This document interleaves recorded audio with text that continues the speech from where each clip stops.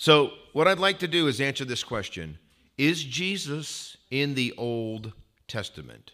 Now here's the important answer. Thank you. The answer is yes.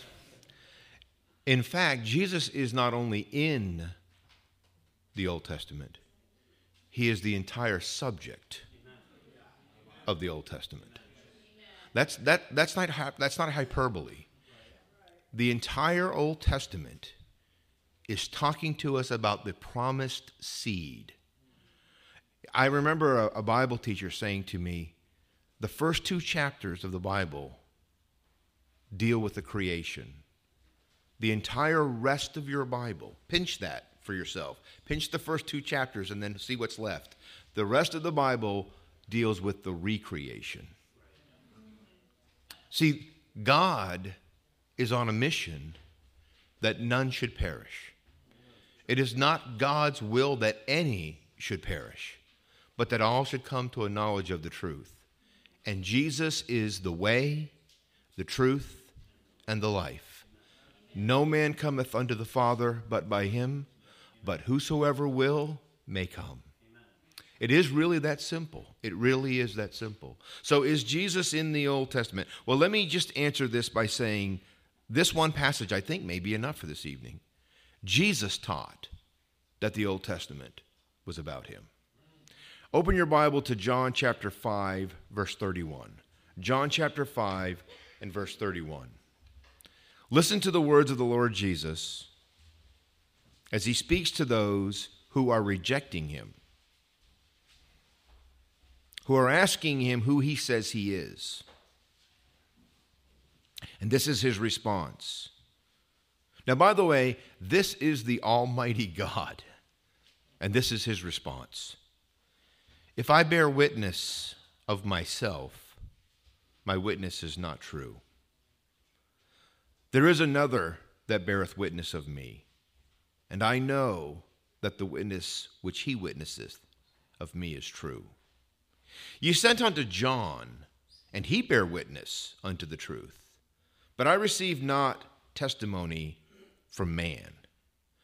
But these things I say that ye might be saved. Isn't that marvelous?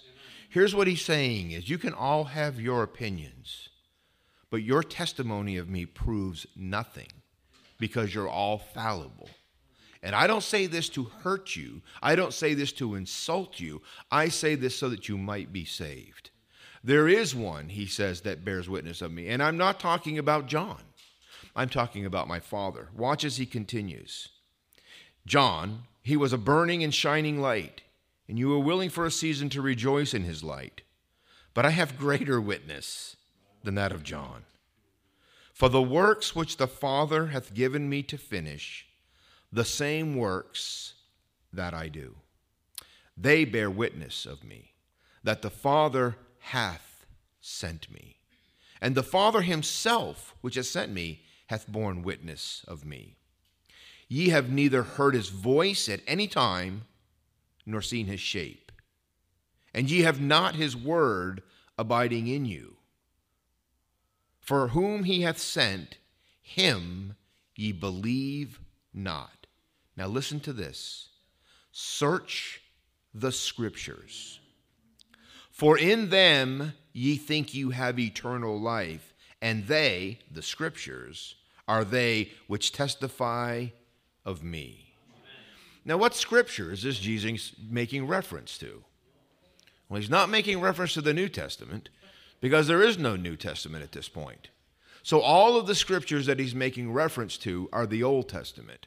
So what he is clearly saying is the Scriptures, not parts of the Scriptures, not in a couple of places in the Scriptures. Search the Scriptures. But they testify of me. I remember when I was a young, unsaved man, the Lord was dealing with my heart at the age of 22, and I was reading the Bible voraciously. I just wanted to know the truth. And before I knew all of the truth, this is what I knew. I do not understand how the Hebrews do not realize that Jesus is the Messiah. As I was reading the Old Testament, it was so clear to me, without even being a new creature, that the entire everything, the temple, the offerings in the temple, the priesthood, all of the different patriarchs, they were all types pointing to the Lamb of God, which taketh away the sin of the world. This is the truth of the Word of God.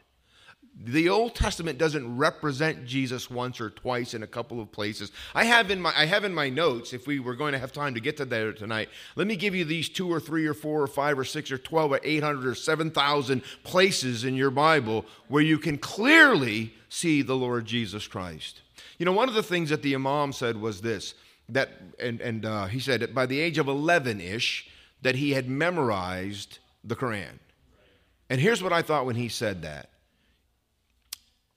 The session we just had was talking about the fact that the priesthood of the believer causes us to know the Word of God. And that's true, by the way. Yes? There's a hymn that we sing. You ask me how I know He lives? He lives within my heart. Yes? By the way, listen, if you're here tonight, and of necessity, meaning because somebody made you, you are a Christian, then you're not a Christian. You're not a Christian because you go to church. You're not a Christian because you were baptized. You're a Christian with all of your heart. You trust that Jesus really did what He says He did. That you needed a Savior, and Jesus is your Savior. Not might be, not I hope He is, He is. With all of your soul, you have peace with God. Therefore, being justified by faith, we have peace with God. That's what happens when you put your finger down into your own Bible and believe God at His Word. By the way, nothing short of believing God at His Word is faith. Faith is not fuzzy. Faith is not ambiguous. Faith is not believing what the pastor says. Faith is not believing what your church teaches. Faith is believing God at His Word. And in order to believe God at His Word, guess what I have to have? His Word. Amen? And if you think God doesn't know that, you're wrong. God knows I need His Word. God has preserved His Word. You want to know why I believe in the preservation of the Word of God? Because I believe God. I don't believe scholars. I don't believe any scholars, modern scholars, old scholars, past scholars from a long time ago. I believe that the God that created me knows my need and has met it in the Lord Jesus Christ. And you know why I believe that? Because He tells me so. Search the Scriptures, for then you think you have eternal life, and they are they which testify of me. And look at this terrible statement to these people who won't. He says, and you will not come unto me. Now, I want you to notice He doesn't say you cannot come unto me. He doesn't say you may not come unto me. He says you will not come unto me. Listen. You are a free moral agent, and you can do whatever you will. You understand that? If you want to reject that Jesus is the Christ, you can. You can.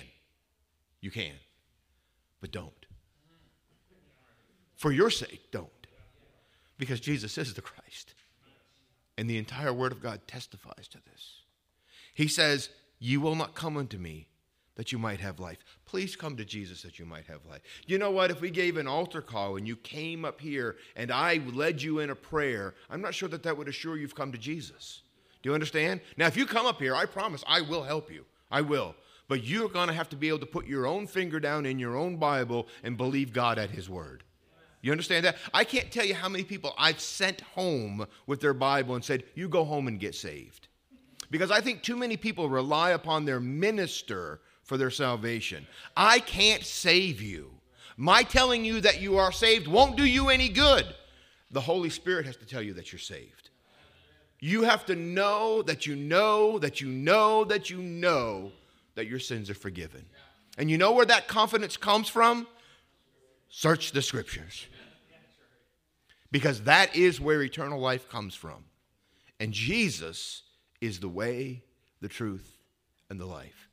No man cometh unto the Father but by Him. But again, whosoever will may come. By the way, Jesus says it this way.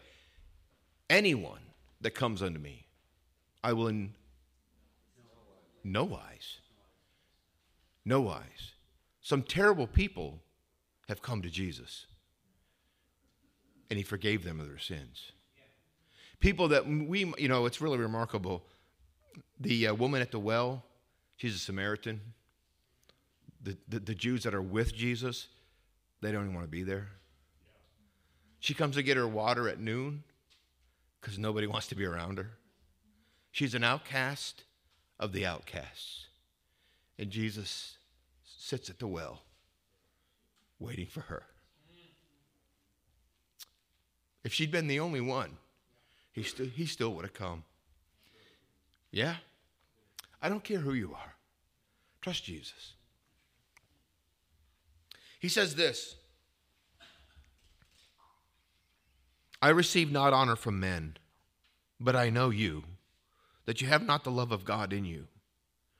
I am come in my Father's name, and you receive me not.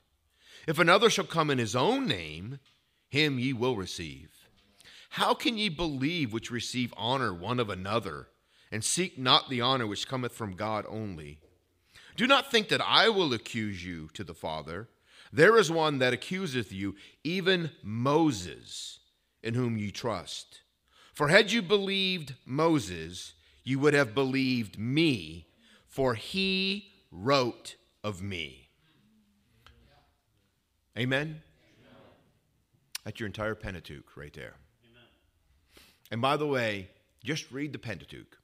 You don't have to read Matthew, Mark, Luke, and John. Just read the Pentateuch. See the offerings. See the blood being spilt.